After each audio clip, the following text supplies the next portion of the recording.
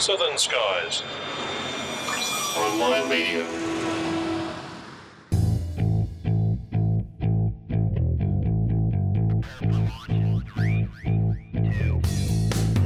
This episode of Plane Crazy Down Under is proudly brought to you by Runway by Oz Runways, the Android EFB you've been looking for from the makers of Australia's most popular electronic flight bag. For your free 30-day trial, search RWY in the Google Play Store or visit ozrunways.com. And by the Australia-New Zealand edition of Spotters magazine, the new e-magazine showcasing high-quality aircraft images from around Australia and New Zealand. Available for download each month direct to your PC or delivered straight to your iPad. Produced by aviation enthusiasts for aviation enthusiasts. Subscribe free at spottersmag.com.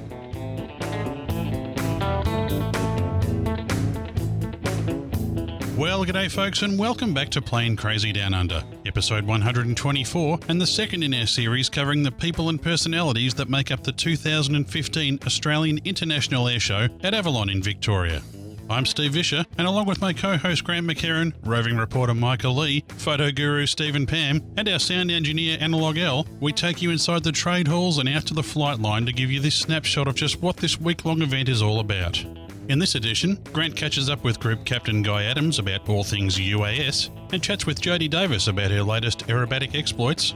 The platforms are capable of putting a presence over a particular spot 24 hours a day, 7 days a week. I flew a Pitts and an extra 300L up in King City, California. Micah catches up with Peter Denham-Harvey from the Australian Women Pilots Association about their Around Australia relay, and with Ray Horton from the RJ-85 firefighting aircraft. The aim is not only fundraising, but an opportunity for women to fly together and have fun. Our tank is an external tank. It's mounted externally to the airframe. Lots of reasons why we did that. I catch up with Craig Duncan from the Airline Academy of Australia in Queensland to talk about their latest training programs at their newest base. We're also now out at Australia's newest and arguably best airport, Brisbane West Wellcamp, just west of Toowoomba. And of course, no PCDU Avalon coverage would ever be complete without an edition of Timbo's Tarmac. That'll be coming up a bit later. But first, Richard Woodward is well known to many in the aviation community for his work as an A380 check and training captain with Qantas, as well as his role in the Australian and International Pilots Association. Well, Grant caught up with Richard on day 2 and found him displaying a, well, slightly smaller aircraft. Richard Woodward, it's not often that I see you sitting here in a little helicopter instead of in a dirty grade A380. How are you doing? I'm really good, Grant. It's good to see you, actually. Yeah, great to catch up and find you just...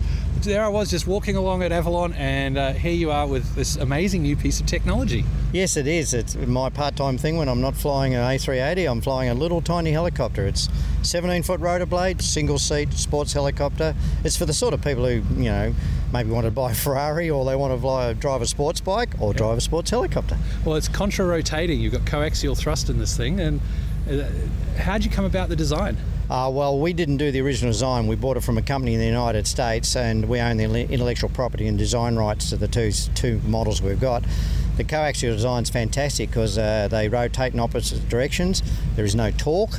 It's all balanced out, so in other words, no need for a tail rotor. So we yaw the aircraft by extending little tiny flapper valves on the end of one of the rotors, which changes the drag on the rotor, and hence the torque turns the helicopter. So straight away, more economical, 15% power to a tail rotor. We don't have to. It all goes to the main rotor. Wow, and a lot easier to learn to fly. Yeah, it is. It's quite a simple helicopter to fly. I didn't show you the vision before the interview, but there's a vision of our other pilot hovering the helicopter with his feet on the ground.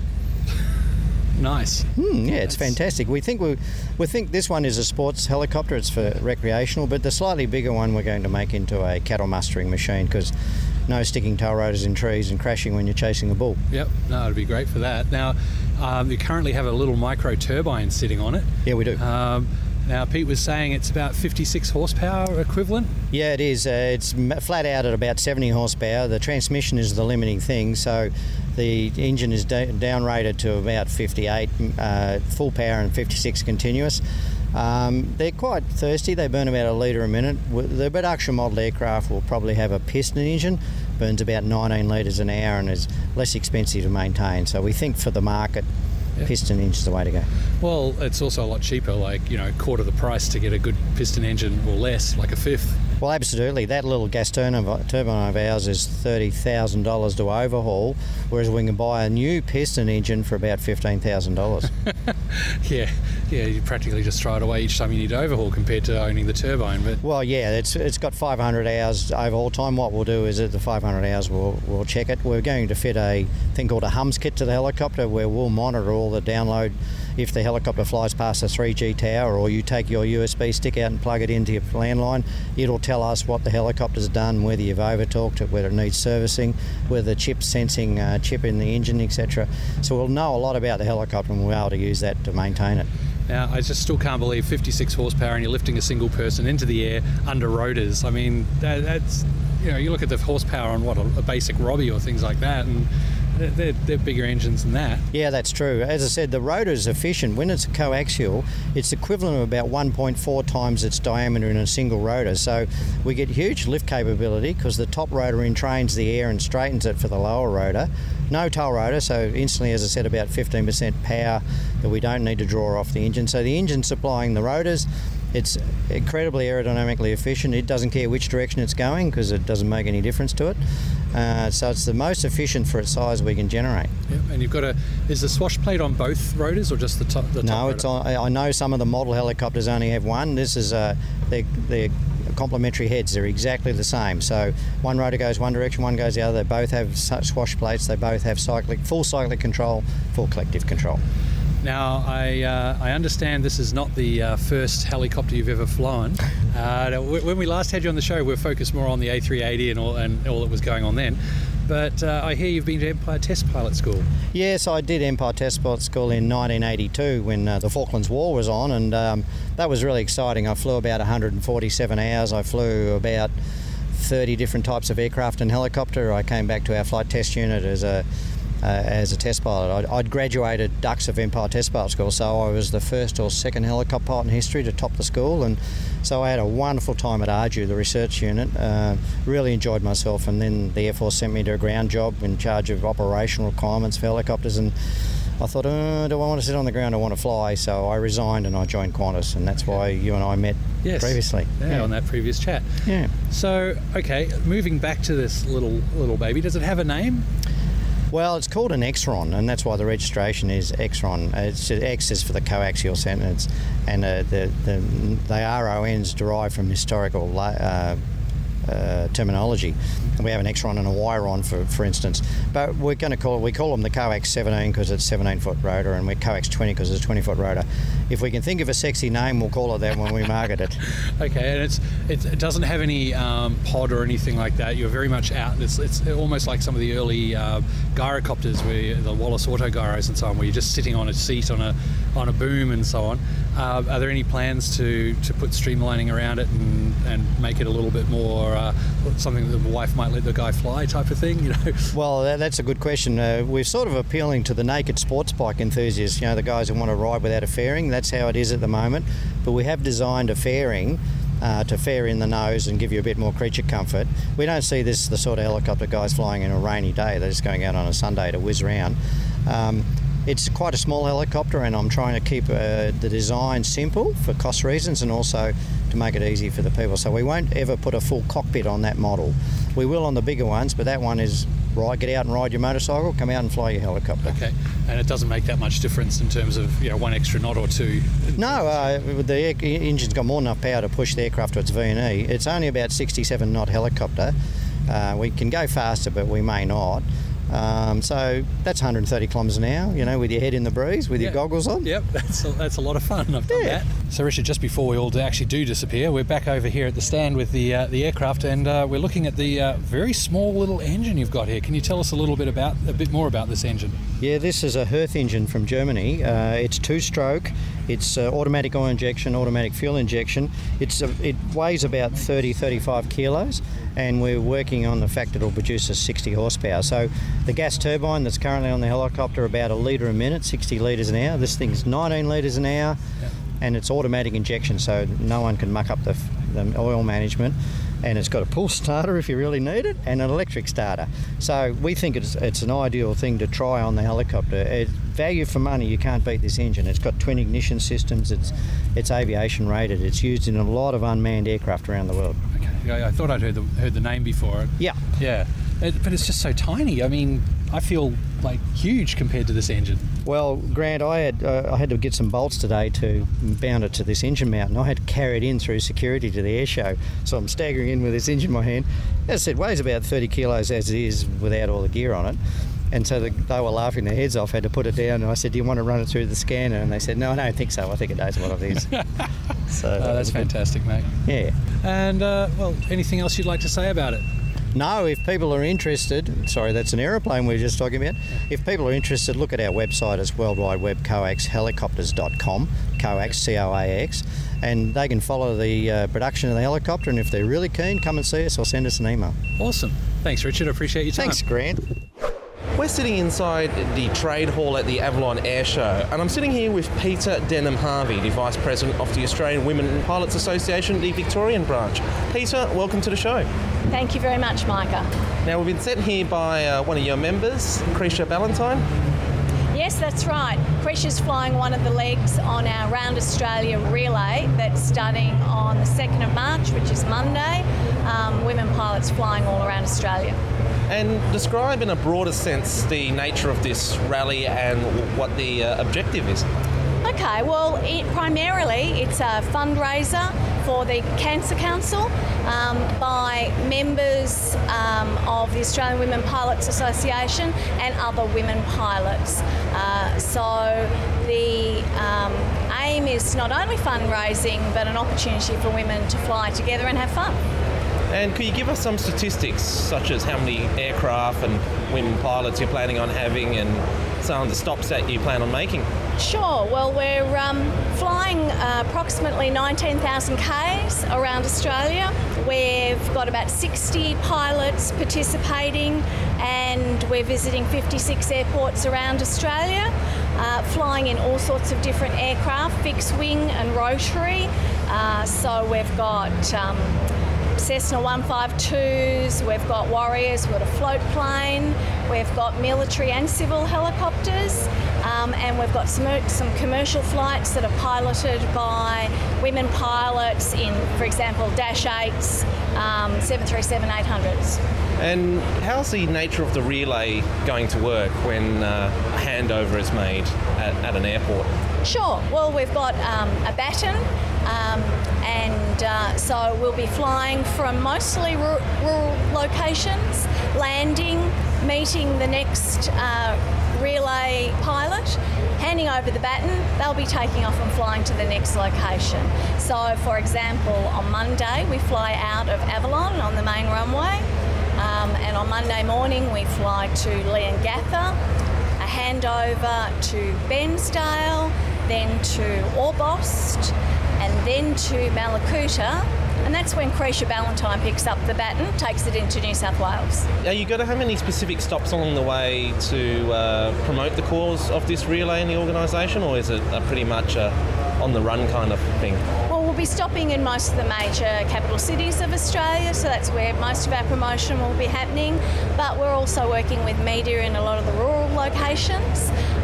The relay will conclude in the middle of April at the Australian Women Pilots Association National Conference in Launceston, so that'll be our big conclusion. And what goes on at a conference like that in Launceston? Okay, well, we have an educational program. We have social activities for members to get together and to network. We have an air navigation trial where members compete against each other, a bit like a car rally but in the air. And we have a conference dinner as well. We're at the start of 2015. What does the year ahead hold for the Australian Women Pilots Association? What are your objectives this year, and what are you planning to achieve beyond that? Okay, our primary objectives every year are to support women pilots.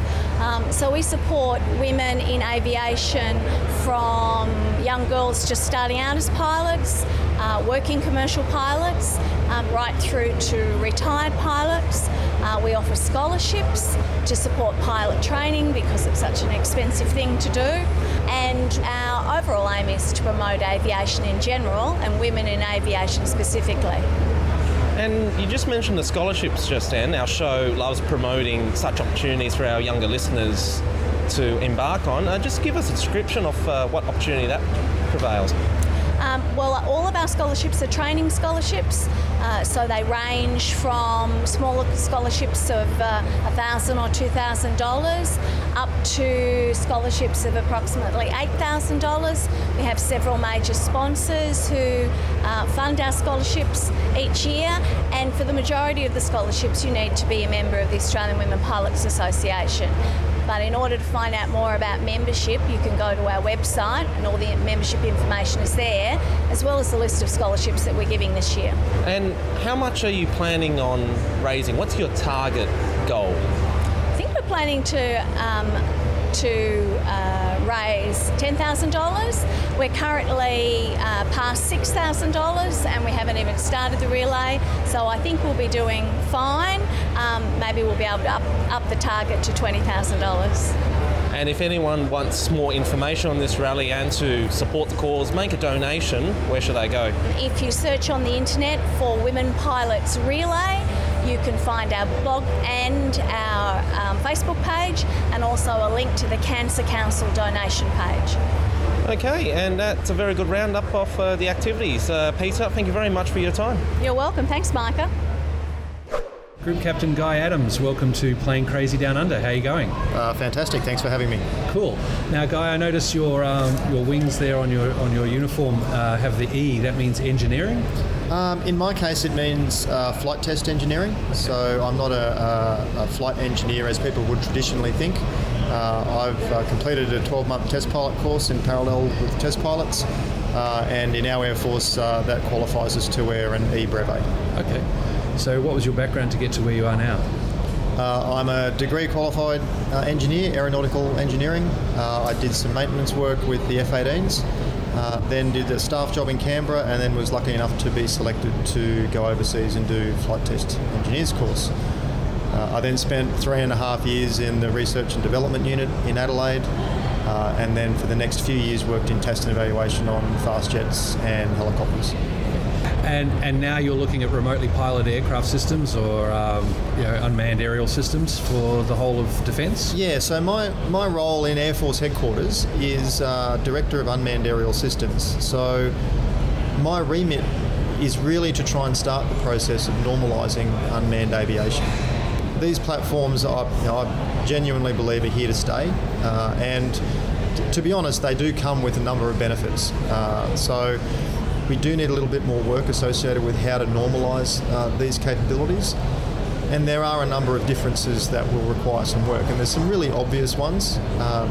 Aircrew medical status, for example. What medical status do the pilots of unmanned aircraft require?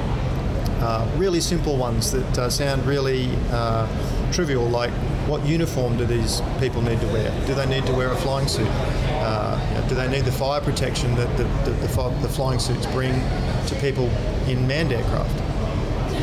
How do we manage their careers? How do we train them? What are the qualifications and skill sets associated with piloting unmanned aircraft? And because unmanned aircraft allow you to design and build aircraft that are substantially smaller than manned aircraft, there ends up being a whole new class of aircraft types that people will be familiar with as the quadcopters, etc. And again, these bring another set of smaller problems with respect to training and certification, etc. So it's basically I'm trying to put the framework in to allow Defence to use unmanned aviation across the full spectrum of air power roles. Okay. In some of our previous productions that we've done, we've interviewed the folks from In Situ about their Scan Eagle product, which was under trial here at one point. We've interviewed the gang who've been running the Heron, both when they were first here at Avalon and then again last time at Avalon where they officially unveiled it to the public. Yes. So we've had a lot of good chats with them about it. Now I understand we've finished using Heron in Afghanistan. Is that correct? Correct. So we have Heron's role in Afghanistan is now over. At the end of that, rather than because the platform is leased, we don't own the 4 aircraft that we had under the previous lease. We entered into a contract change proposal, and basically we've rolled that contract into a domestic or an Australian operating case. So we're looking to have 2 airframes here in Australia, 2 ground control systems here in Australia, and again to start looking at using Heron to work with CASA and Air Services and our technical regulators, etc., to start normalising the unmanned aviation space. If you looked at some of the timelines, if we didn't bring Heron home, there would have been a bit of a gap in the Air Force operating a complex platform. So Heron is part of that strategy to continue maintaining and developing the skill sets of operating those types of platforms. So with Heron, my understanding is that's operating down at Woomera at the moment? Correct. So under its current operating permit, it's only allowed to fly either in Afghanistan or in Woomera in Australia, in military restricted airspace.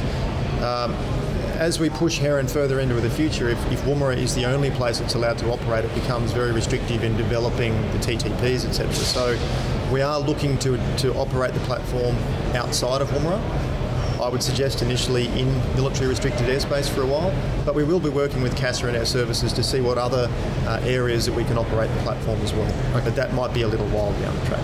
But I imagine it would be quite handy for doing surveillance of bushfires and natural disasters as we're seeing at the moment. There is an intent to discuss those types of roles, but again, not until we believe the platform is ready. So very much a learning process for us at the moment, and if and when we consider it is ready to do that, then we will start talking to those agencies. Cool. ScanEagle down the smaller end, it's a line of sight UAS. Now that was trialled with Navy.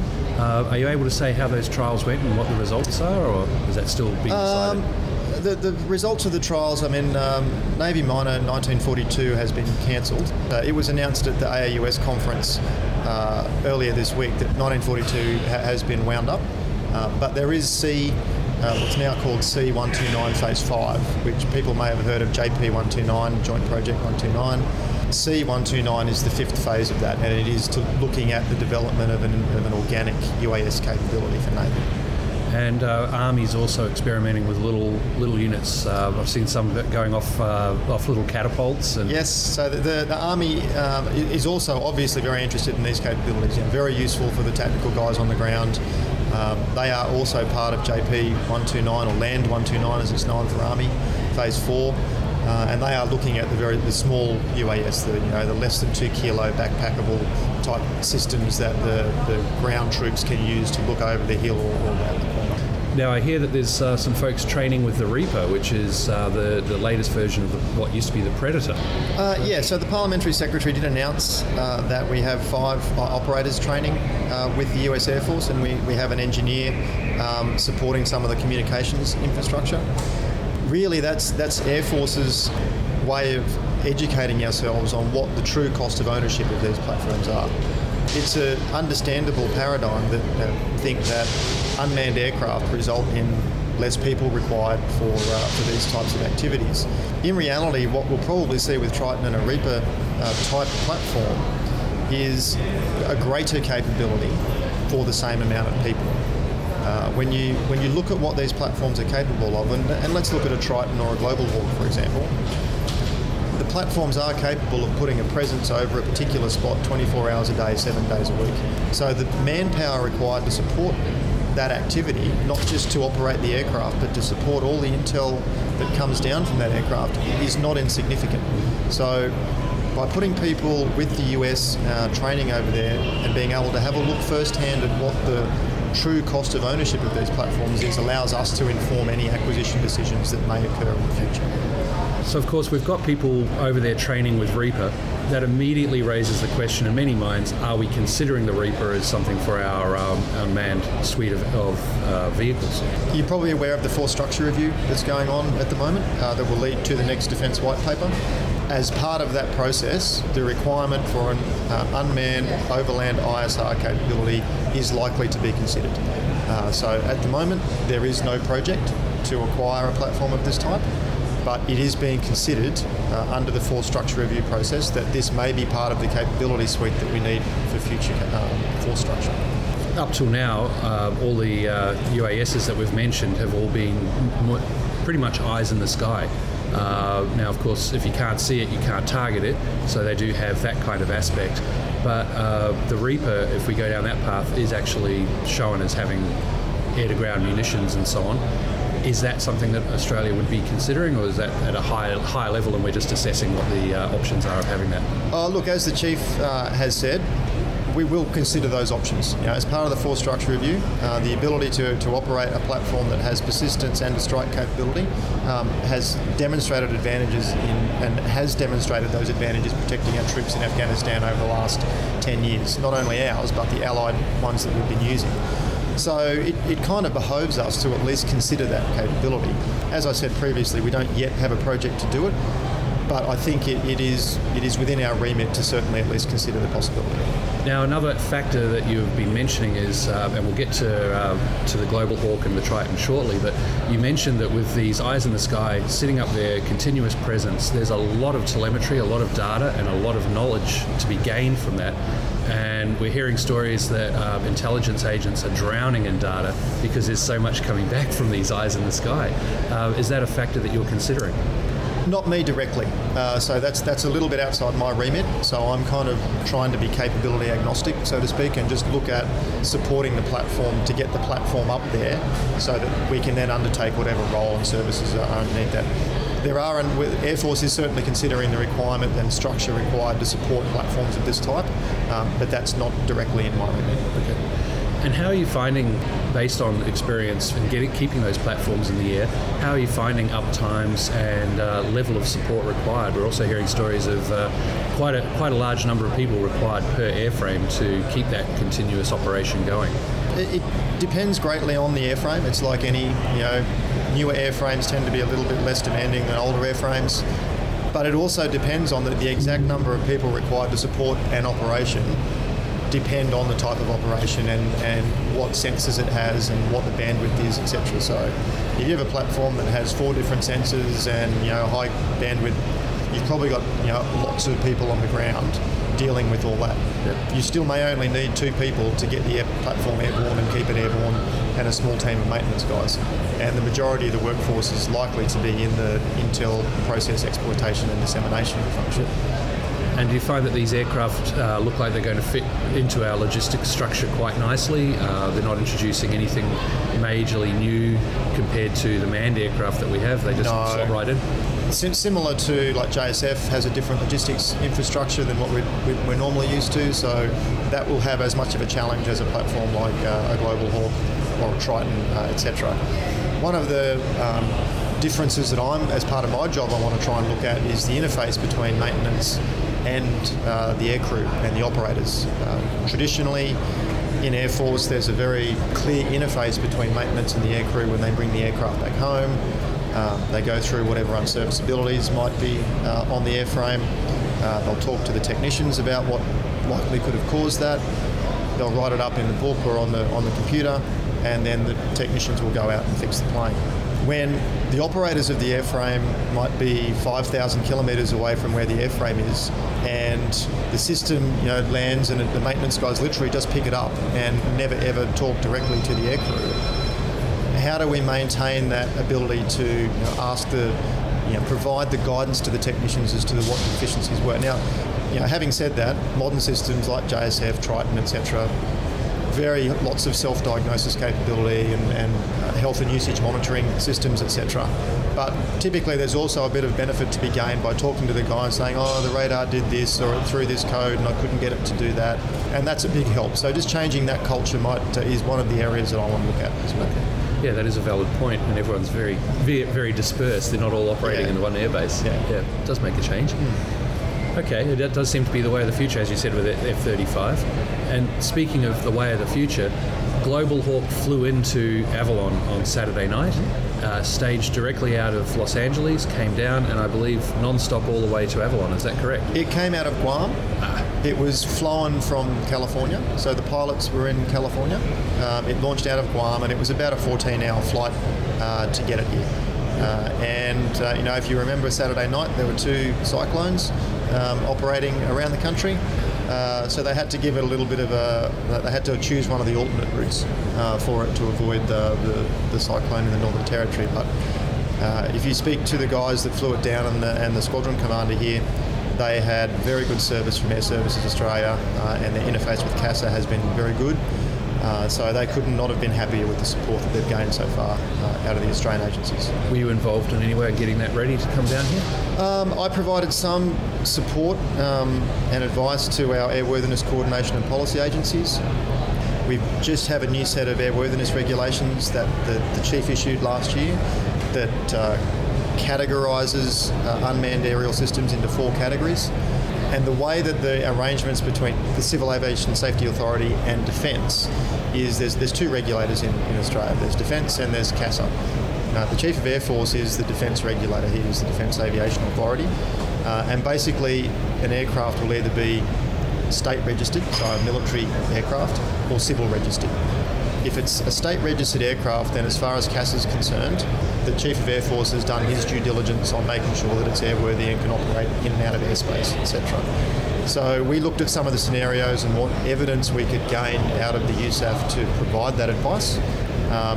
And then we offered it to the Chief to make a decision, and we were all happy with it. So one of the mechanisms that we can use is to look at what we either call military airworthiness authority or national airworthiness authorities. And the Chief can look at those, and if they've issued a type certificate for an aircraft, then we just basically recognise the fact that they're a competent organisation to design, manufacture, operate, maintain the platform, and if they say it's good, then it's good enough for us. So we largely did that with Global Hawk, with a few more discussions with the USAF guys. So that was kind of my involvement in that. Okay. So leaving Global Hawk, we go on to its sister, you might say, or brother, the Triton. Younger brother, yes. Yeah, similar platform, but there are differences. Australia's got approval to buy up to 7 at the moment. Can you tell us how's Triton different to Global Hawk?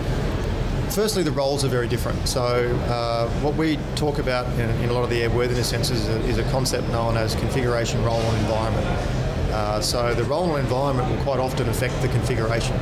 So in this case, the role and environment is very different to a Global Hawk. So Global Hawk is, to some extent, a U-2 replacement. It's meant to be the high altitude surveillance aircraft with long-looking, side-looking radars, etc. for overland type activities. The Triton is very much a maritime patrol asset. In our case and the US Navy's case, it is designed to work with the P-8 Poseidon to provide both persistence and response. And given our environment with a large coastline and lots of ocean to surveil, the persistence provided by Triton is critically important. So what changes have they done to support that? They've strengthened the wing a little bit. They're expecting the aircraft that might suffer a little bit more due to turbulence operating over water. It has different radars and it has different electro-optical sensors. It also has some additional elements to support the maritime role. It has some anti-icing functions and some other improvements from a certification basis based on the core Global. But it is part of the Global Hawk family, the Q4 family. It is just modified to support the maritime role. In terms of what you're doing, you're assessing its interaction with the logistics, the structure of the force and so on, of how it'll work here in Australia. So again, there is a project office that is doing that. So there is a project office whose job it is to look at the manpower requirements, etc. Particularly with Triton and P-8, we are looking very heavily to the US Navy to see how they're doing business. And if, again, we go back to the configuration, role and environment, I would expect that our configuration will be pretty much the same. The role and environment might be slightly different. So we may end up seeing ours being used slightly differently to the US Navy ones. With respect to training, again, the project office is looking at that, but there are a number of constructs that have to be put in place prior to Triton getting here that I'm also working on. Things like the pilot training paradigm. What are the qualification and skills required of a Triton pilot? And that whole construct still needs to be worked through. Is there anything else you'd like to say on UAS within the Australian Armed Forces, how that's shaping up and where it's going? Look, I think bringing Heron home was a really good idea, just to allow us to continue ticking over our techniques, tactics and procedures, etc., but also interfacing with CASA and air services, etc., to start normalising that space. I mean, Heron's now been known to the public for 4 years or so having a Heron operate around the country should not be a surprise to anyone. If we can get Heron to operate out of a number of places, that will be a good thing. And then, if and when something does replace Heron, then it should just be a smaller step as opposed to going from nothing to whatever that other platform will be. Excellent. Thank you very much for coming on the show. No worries.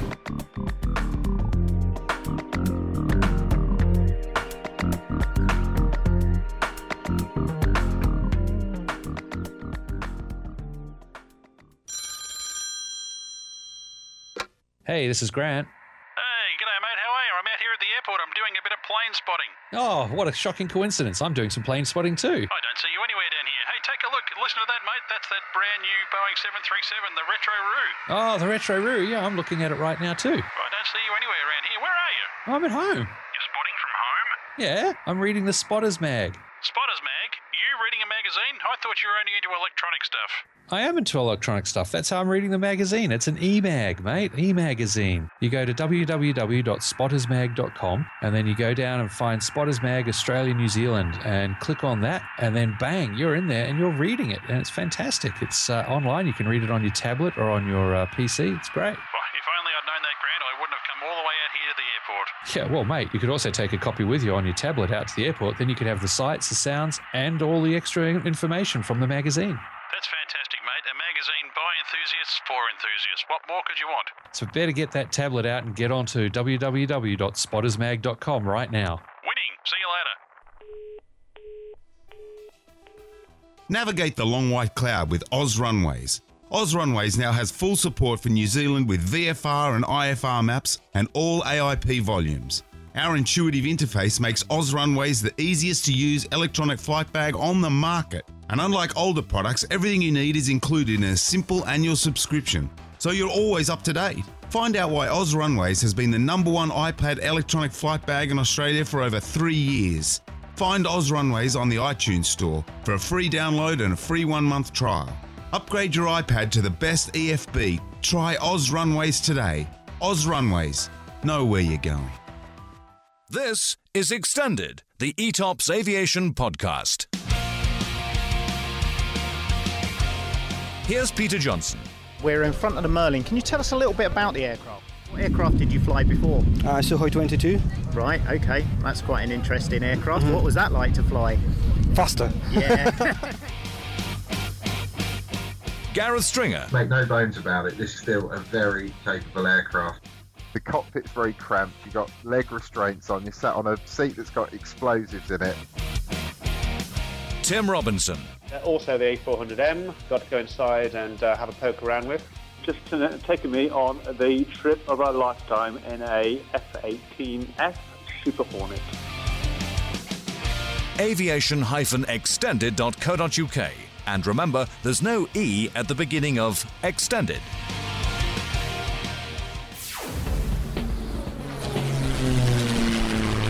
Find this and other great shows at the Aviation Media Network. TheVoicesInYourHead.com.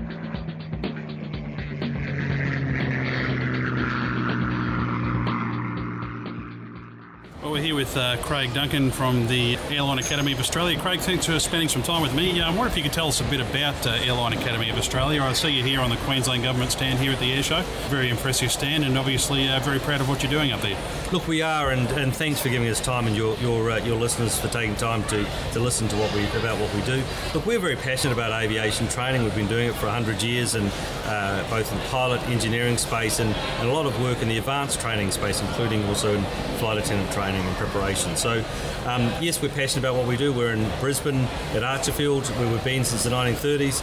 We're also now out at Australia's newest and arguably best airport, Brisbane West Wellcamp, just west of Toowoomba, where our students, after a little over 2 weeks training, have gone solo. The quality and the price point is so attractive out there that our students are just really enjoying being out there and getting amongst it. Wellcamp is such a good news story for aviation, and we're hoping to spend some time up there in the near future with those guys. I guess what is it that attracted you to that airport? Is it their attitude? Is it the facilities? Combination of both, perhaps? Oh, look, it's that and a lot more. It's a very well designed, constructed, and operated airport. So the quality is very high, and its price point is very attractive. That's very important. The other thing is that airport is focused on aviation. That is their core business. They are here for every aspect of aviation, and we'll see over the coming period, not only ourselves as aviation trainers, the public that are already flying there and very successful services, but every aspect of aviation, from maintenance organisations, research centres, right through to the higher end of town as part of a centre of excellence out there. It's a very exciting tale for not only Australian aviation, but for aviation for this part of the world. You talk about multifaceted. A lot of people, we say this often in this show, where people talk about pilot training and they think, aviation, it's pilot training. But as you mentioned there, there's so many other aspects to it. Flight attendant training is one, of course, I guess you'd be looking at, and also engineering. Absolutely. We've got a very successful engineering school, and not only do we do the in-house training as the first 11 months, a very core, important part of any engineer's, aircraft maintenance engineer's journey. We do a lot of theory, we do some hands-on practical to balance with that theory to give them the best possible start to their journey in aviation. But we don't stop there. We go through into the apprenticeship programs that we manage for a number of leading providers around the country, through to advanced training. And it's very important that whether you're an engineer, whether you're a pilot, whether you're in flight attendant training, or other aspects around the aviation disciplines, that we can follow you through your journey and work with you. Whether you come for us for your ab initio, your advanced, short courses, or other experiences such as in our simulator centre where we do block courses, you can follow your journey through with the Academy. Now, I want to focus obviously on the pilot training in a minute, but we had a discussion about, before we started recording, about your approach to flight attendant training. Now, yes. I have some skin in the game there because my daughter is looking at doing something like that. Can you tell us about your approach to it and how perhaps it differs from perhaps what's been done more traditionally? Absolutely. I guess our view is the airlines know what they need out of their flight attendants, particularly in the technical space, and they like to direct that, and we're happy to work with them. What our focus is about getting a young student ready to become a flight attendant. So it's a preparation course. It's a high quality, tailored, and quite a short course that's focused to take someone who perhaps has been a school student, get them ready for the workforce, to understand a bit more about themselves, and to understand customer service and the role of a flight attendant in that very important aspect of customer service on board the aeroplane, often at 30,000 feet, often in difficult circumstances, dealing with difficult passengers, but being ahead of their game and delivering top quality service. Furthermore, about preparing them to get that important job and working with them to make sure that they put their best possible foot forward in terms of securing that role. So therefore, preparing the future flight attendant ready for the role with the airlines. We do that at a very attractive price point. We do that in a series of modules, either in a week-long course or over a series of weekends. And we've got top quality industry and broader hospitality people involved in that program.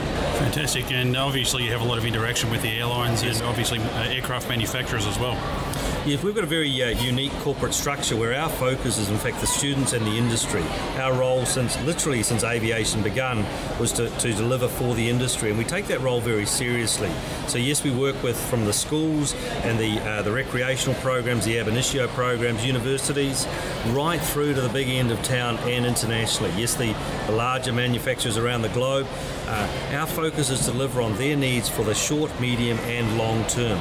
And it's always heartening to have our former students come back to us. As we had a couple recently who got together, they were on the cockpit of a very large aeroplane in the Middle East, hadn't caught up before, and they realised they'd both trained with us. So they sent us a little note saying how their journey was going. So absolutely we work right through across all aspects of industry. Let's talk about the pilot training. Let's first perhaps talk about your fleet. Obviously, the GA fleet's a little bit run down these days. You were telling me before we started recording here that you're looking at investing in newer aircraft. Look, our view, I think, yes, GA industry has perhaps some in the GA industry need to step up. I think what we are focused, our core traditional fleet for single trainers has been the Cessna 172. We both have analogue and glass environments to train in. We also have adopted over the last less than a year, I guess now, two Tecnam twin aircraft. We're very impressed with that aeroplane. Why? The quality of the aeroplane, the price point's incredibly attractive. It's got a lower environmental footprint, it's a lot quieter. It's a very good aeroplane, not only for the twin training, but for the complex phase of CPL.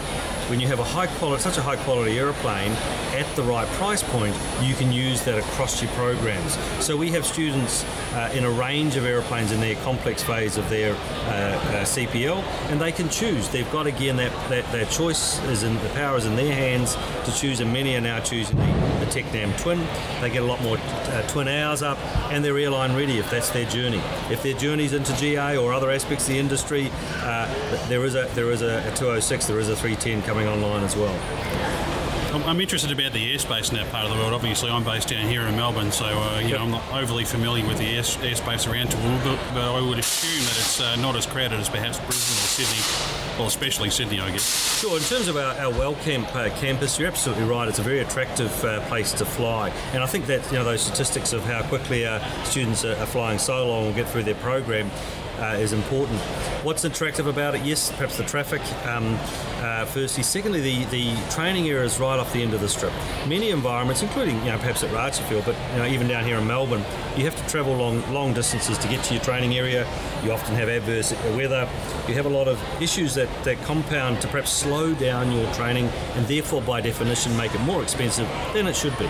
We have some providers in this building, for example, who are charging 20 to 40% dearer prices than we are for renting aeroplanes because of those inherent costs that they have in their business. We don't have that. So we pass that on to our students, that saving, and they therefore have a quicker, higher quality and cheaper product. I'm interested in community engagement. I know up there in Brisbane they have some aviation high schools, something I don't know that we have down here in Victoria, but it's a fantastic concept, and you've obviously got other organisations like the cadets and all that sort of stuff. Are you finding a lot of interest from those sorts of groups, younger people looking at taking up aviation? Absolutely, and look, yes, we are in Victoria, and I'm sure the Victorian government's doing its thing with the education system down here, but in Queensland we are privileged. The education department has stepped up and over a number of years driven some growth in the aviation sector within schools. So there are some schools that have aviation programs. So for example, Aviation High at Hendra, we're now about to take their students this year in year 11 and 12, and they'll be flying with us. They've got a line in their curriculum that is focused on aviation, aeronautical skills. Then on a Wednesday they come and fly with us. Some of those students also fly with us on a weekend. So in their school period, they're making use of that time. Their parents, bless them, have stepped up and are happy to invest in that training program, which is, aviation is not a cheap industry to get into, but the sooner you can learn to fly, as soon as you get your standards up and you maintain those standards, the better journey you will have. And the kids, look, they're just fantastic. The teachers are very committed, very talented, and look, often very generous with even their own time to make sure those programs work. But it's not just Aviation High. We deal with a number of aviation related schools who are focused on their students, both in the public and private sector. There are, for example, a number of private schools with borders, particularly in Toowoomba, where Wellcamp is an ideal place for them to train. Not just Toowoomba though, places like Warwick, where students, we look around for things to do for borders on the weekend. They play some sport, but what else we can do? Come to Wellcamp, come to learn to fly. Use that time wisely, and by the time you leave school, you've not only got a PPL, you can actually be well on the way to your CPL. So there's a great opportunity in that space for school kids. Craig, you're so passionate just sitting here talking to you. I can see the enthusiasm for what you're doing here. You've obviously got some history in the airline industry. Can you sort of take us back a bit about your journey through aviation? Oh, look, it was an interesting journey, and as some of you may gather from my accent, I originally came from the Isles across the Tasman. I came across and joined a little company called Ansett, so it's an interesting journey through that process. Look, I've been very privileged, and I've worked with some very talented people through the highs and lows of aviation, and yes, I've learned a lot. But I'm also very privileged to have a great team at the Academy and dedicated people. Those guys on the weekends and evenings in their own time are working well above and beyond. Why? Not for themselves, but because they see what we do. It's not hard when you go out and you see the young kids of today who are the future aviators and aviator leaders of tomorrow get excited and motivated about what they're doing. That is infectious. It rubs off on us, and absolutely we become passionate and motivated to drive what we do. Well, that's what we need. We need to see more people with this sort of positivity and this sort of positive attitude. It's a really refreshing thing to see in my view. So, Craig Duncan, thanks very much for spending some time with us. I really appreciate it. Appreciate it, and thank you for your time. I'm now sitting in a body of an RJ85. Some of you will recognise this aircraft more as a BAE 146, however this doesn't carry passengers, this carries something more important, that is fire retardant. For those listeners from Australia who have been affected or come close to bushfires, you would have seen the sights of this aircraft during the recent summer bushfire season. I'm sitting here with Ray Horton, who comes from Conair and is also the director of the RJ operations. He's here in Australia with the RJ aircraft as the captain. Ray, thank you for your time and welcome to the show. Thank you, my pleasure. Before we start talking about the aircraft and the operations, tell us a bit about your background and what's led you to here. Well, I've worked with Conair for about 30 years now, and started as our bird dog pilot, worked my way up through tankers, and eventually got myself into the operational side of the company and helped develop this airplane. And about 2 years ago, we started on the program.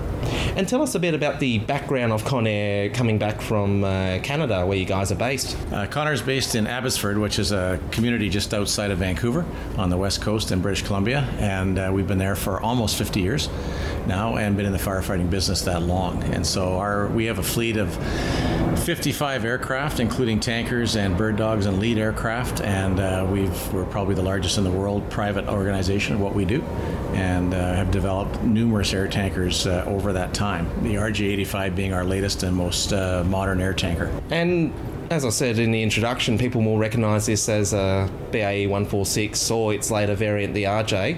What modifications did you have to do to this aircraft from a typical passenger model to this firefighting model? Well, the major modification, of course, is the installation of the retardant tank. And our tank is an external tank. It's mounted externally to the airframe.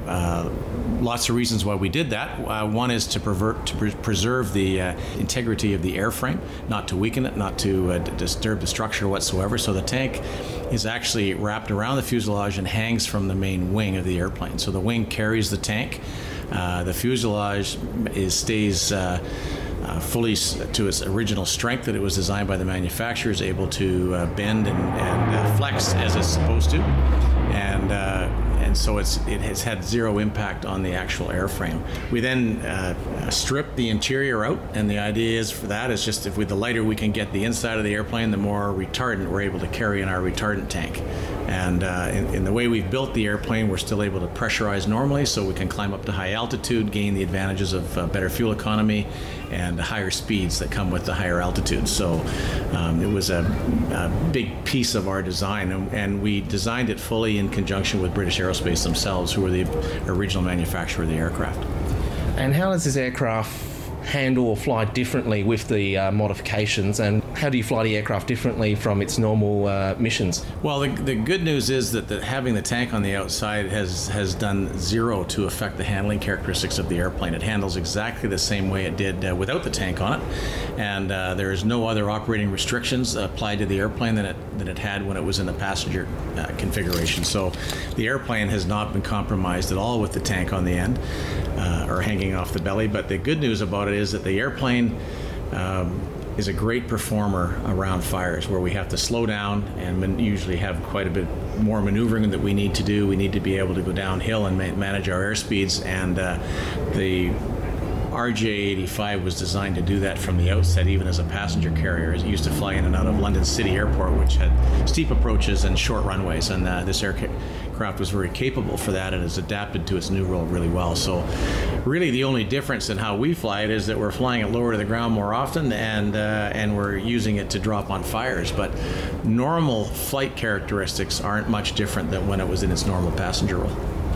And last night we had the nighttime demonstration here at Avalon, and you folks both in the RJ, the Hercules and the Aero Commander? Correct. Did a demonstration. Just run us through what the process was for all three aircraft working together to put out a fire. Well, basically, we tried to demonstrate in a very short period of time what we do over a fire. And the Aero Commander, Turbo Commander, is our lead aircraft, or our bird dog aircraft. It usually goes in first. It usually has the air attack supervisor on board, who is the one that determines how the fire should be fought and where the retardant should be put. And they orbit the fire and make those determinations, and then they show us where they want to drop. So in the demonstration last night, you would have seen the Bird Dog go by, followed by the two tankers as kind of a mock show-me run, if you like, or a demonstration run for where he wanted the drop. And then he picked up the C-130, the Hercules, first, and showed him a drop while we orbited overhead and watched, which is what we'd normally do over a fire. The second tanker would watch the first drop. And then the Bird Dog came around after that drop, picked us up, and brought us in to tag on and extend the first drop, which is not uncommon to what we normally do over a fire. We generally work together and work to build a line along the side of a fire. And it's only been the first 2 months of 2015, and already we've seen some very horrific-looking bushfires from Victoria, South Australia, where I live, and Western Australia. You're here on a contract with the Victorian government, so just explain to the listeners how the contract works and how you end up being deployed interstate. Well, the contract was actually worked through NAFC, which is your national firefighting side of the world, and yet the state of Victoria, I believe, was the one that initiated the process. And so we're here on a trial basis while they analyze and just, I guess, determine the suitability of the large air tanker program. And however, they're very proactive in that if other states or areas or agencies have a higher fire hazard, they're quite happy to share that. And that's what happened in the case of the Adelaide fires and the fires just outside of Perth, was that it was quiet in Victoria at the time, so they shared the resource, which I think is the best thing that works the best for the larger air tankers, because we're able to move fairly quickly and fairly rapidly to new areas, and so it could be used more on a national basis. And I should add, on a personal level, I'm from Adelaide, and my house was near the recent Samson Flat bushfires, so I was very grateful to see all three of you show up in Adelaide, which was good. Your work has obviously taken you across Australia, literally. How have you found the experiences working in different states and working with the local authorities and also with our local air traffic control and the like? It's been there's nothing short of terrific. The people in Australia in general have just been great. They've welcomed us with open arms. The air traffic control folks have worked their magic to accept us into their system and allow us to work basically unimpeded. They've worked very hard to integrate us with the normal airline traffic and other traffic around and let us to do our work as best we can. And I'd be remiss if I didn't talk about all the firefighters on the ground that do the real hard work, and they've been tremendous to work with, and we've been very happy we've been able to do some support for them, because at the end of the day, they're the ones that do the hard work. No, I do agree with your sentiment, and Australia has a very largely volunteer contingent of firefighters, so it's a big task for the country. And very unique, and be thankful for that. Any of the other areas I worked in North America, you don't see that kind of volunteer system, and I think what Australia has is second to none. It's amazing, and it's a great thing that you have here. Before we go, are you able to give us some numbers and statistics for the aircraft, how much retardant you carry, and some of the speeds that you'd fly at? Sure. The tank holds 11,350 litres of retardant. It holds over 12,300 litres of water, if you straight water, because it weighs a little lighter. The speeds of the aircraft have been unaffected by the tank install, so we'll typically cruise to the fire at speeds around 350 to 370 knots. And over the fire, though, the unique design of the RJ85 is that it can slow down and get down to the speeds that are required for dropping retardant and keeping retardant on the ground in a nice pattern. So we'll drop at about 125 knots or so, and we drop at about, and I apologize for speaking in feet, but we drop at about between 150 and 200 feet above the tops of the canopy of the area. I can assure you, majority of our audience appreciate the imperial system more than the metric. Being a lot of them being into aviation and pilots, that's perfectly fine. There's some interesting performance figures there. Yeah, the airplane has really come into its new role very well. It's been a great morph into the air from an air tanker role, because when it was designed to go in and out of London City, for example, really steep approaches and short runways, that's kind of exactly what we get ourselves into when we're fighting fires. We need to go down steep hills, and we need to be able to control our airspeed, and this airplane does it really well with the amount of flap and the air brake that's on the back of the airplane. Aside from Australia, where else does this aircraft and its team go? North America primarily. Right now we have contracts in the USA. So with the U.S. Forest Service, there we have 2 of our airplanes on contract. So far we've built 3 of these. This particular one we're sitting in as a spare and can be picked up by anyone, and we're also building 2 more. And so between working in the United States and somewhat in Canada last summer, that's the 3rd role it's had is down here in Australia. And what has the undertaking been like to bring the aircraft and the crews along for this period of the contract? Well, it was a big undertaking, but exciting all the way through. I mean, the RJ-85 was a commuter airplane, so it was typically had legs of about 3 hours for fuel, and so our legs from North America, say to Hawaii, to the middle of the Pacific, was about 6 hours. So we had to put in a ferry fuel system in the airplane. So we actually have bladder bags that we put in the fuselage and feed them into the wing tanks to then feed the engines. And because the airplane is fully pressurized, these bladder bags were actually collapsed by the pressurization and just self-fed the wings when required. We just turned a series of valves on to allow that to happen. So it was a big undertaking for this airplane, but ended up being basically a non-event coming down. Took us about 23 hours to get here. Well, anyone that has come near a bushfire is involved with the bushfire service and Australia in general. We're very grateful for your presence here. Thank you very much for your time and all the work you folks do in the country. Thanks very much. It's been a real pleasure for us to be here, and thanks to all your listeners for all the great treatment we've had. No worries. And if they want to read up more on you folks, where can I go find any more information? There's a couple of websites. The one that's been following us down here is RJ85 Australia. It's put on by Field Air, who's the company we're working with here. They're based in Ballarat. And also our own company website, conair.ca in Canada, has more information on all our fleet, including this airplane. Excellent. Thank you very much for your time. Okay, thank you.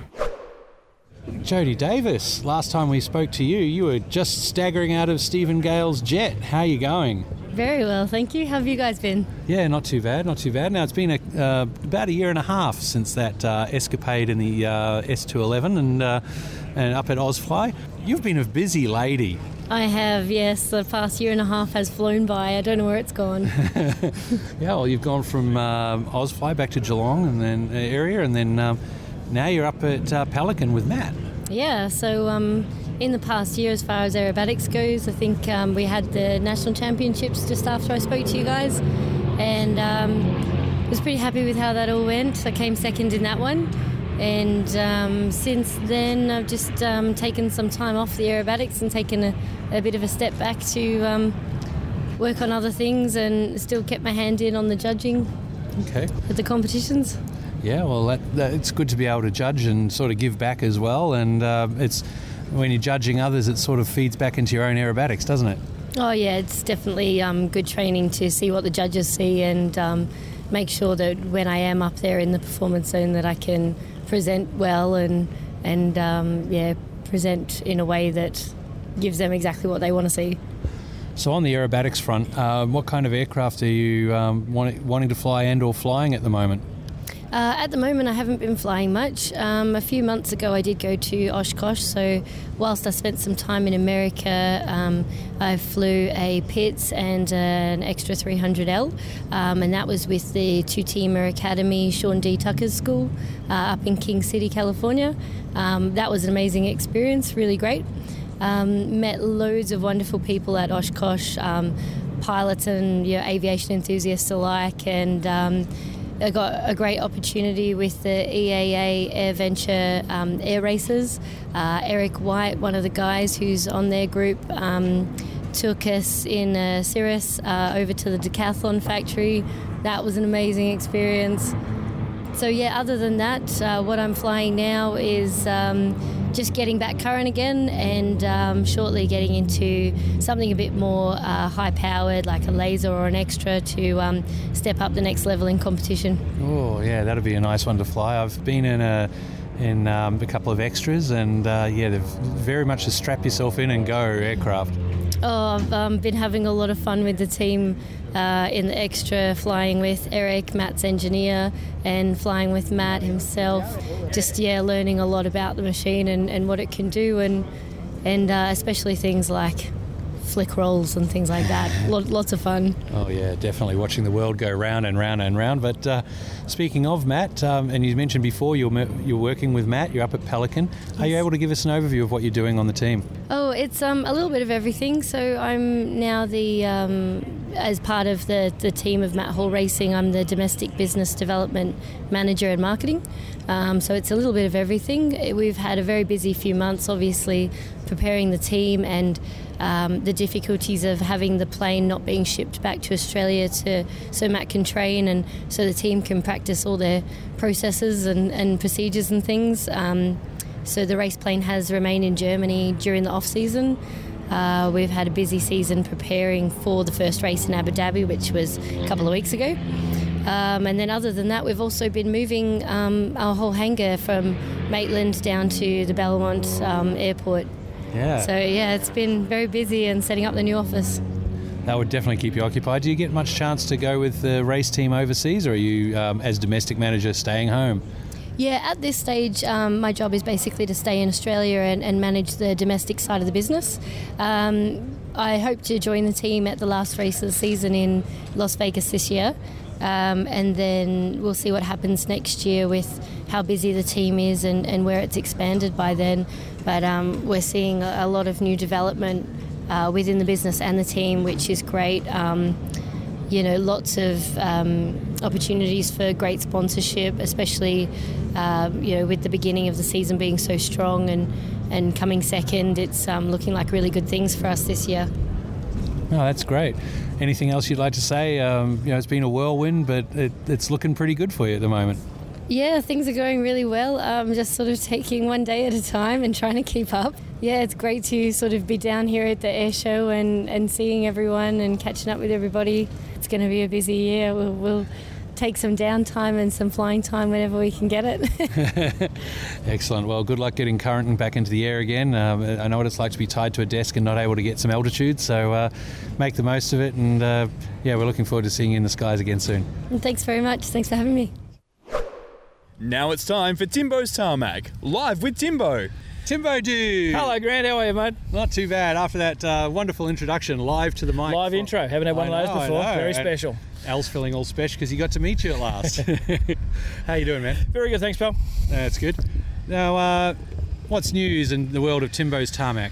Well, the stealth aircraft have been replaced with real aircraft today, so that's good. But no, very good. We've finally got some aircraft in today and things are moving, so we're looking forward to a busy weekend. Just hope the weather holds up for us now. We've got a great collection of trainers, Windshields and CT4s as far as we can see. Yeah, more parrots than we know what to do with. Yeah, but you do have the Hudson, you've got Trapo's DC3. Yep. And then there's, I've got the Meteor and the Sabre. Yep, Mustang, P40. Alan Arthur's P40, of course. We're away from Tamora. Yeah, and the Boomerang and the Spitfire over the corner. No, it's nice view. Yeah, just caught up with Darren Craven and his windshield on the way in, and also caught up with the other Darren Crabb, Buster. Gave him congrats on getting getting the Sabre. Yes. And Berkey, who's now gone from propellers, he's now flying the Meteor. He is. He flew the Meteor in the other day, and he did the check flight yesterday to remember how to fly it. So he's happy. Yeah, well, it's the kind of aircraft that you take off and go, hey, I need to land. There's not a lot of fuel in that. No, well, I think he hadn't been in it for quite some time, so he sat in it for about 2 hours, remembered what all the switches did, and then went for a quick check flight just to make sure he knew how to do it. Cool. Well, so what else? Anything else coming through, or is that pretty much it as far as you know? Well, at this stage, that's it, unfortunately. We were hoping for some more, but that's it for now. Yep. And how's everyone treating? I noticed that you're not in a golf cart this time. You actually, you've got a tray truck. Are they getting you to do deliveries and everything? No, this is actually an officially approved tow vehicle now. Oh, wow. Yeah, it unbogs helicopters. Oh, there you go. Yep. Is it safe to ask which one? Big black Augusta down the back there. Oops. She sank a little, did she? It sank a lot. Not as far as the Hawk did, though. Yeah, oh no. Up to the tanks. Oh my God. Yeah. Where did they park the Hawk? Right at the front gate. Oh, the one at the front gate. Front gate. Yeah. Sank to the tanks. Sank very, very much to the tanks, yes. Oh, dude. Took a bit of digging out that one. Oh, well. But that was because it was a bit damp early in the week, and That happens when the ground gets wet and you're pushing across grass. Yeah, there is that. They thought they could tow, but oops, not quite. Not quite. No, all good otherwise. Our camera's all done and pretty. I hope you've seen that. Beautiful. In fact, we had to go out recording some rappers for the first Avalon episode in front of them, but I think there was some sound issues or something. Steve wants to redo them on Skype. I'm like, that doesn't have the ambience of the beautifully painted Canberra. That was a good. It's come up nice. We're happy with that. So hopefully now she get put in the hangar and we can save on some of the work. Well, there's quite a few aircraft getting parked down here now.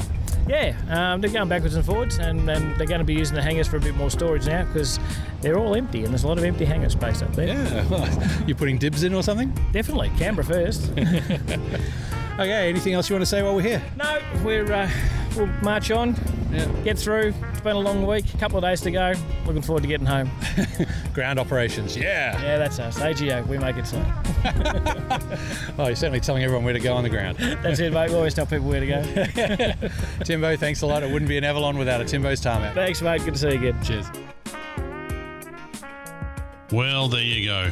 Well, I tell you can't get any closer to Avalon Ground Ops than Timbo's Tarmac without walking out there yourself and not getting arrested in the meantime. And my compliments to Analog L for that great live intro as well. I knew we'd get him into the show somehow.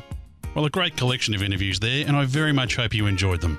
There's still plenty more Avalon 2015 fun to come in the next episode of PCDU, which we'll be releasing in another week or two. Well, if you're new to our show, why not take a look at our back catalogue of programs, including coverage just like this from Avalon 2013 and 2011 and even Oshkosh 2011. You can find all that and more on our website. Still can't get enough? Well, you can hear us every week on the Airplane Geeks podcast at airplanegeeks.com with our Australia Desk report, covering all the week's local aviation news stories. Archives of that report can be found at australiadesk.net. And keep an eye on our social media sites as well for the release of our Avalon 2015 video highlights package. I'm Steve Vischer, and on behalf of the entire PCDU team, thanks for enjoying the ride with us. We'll talk to you again soon, but in the meantime, take care and fly safe.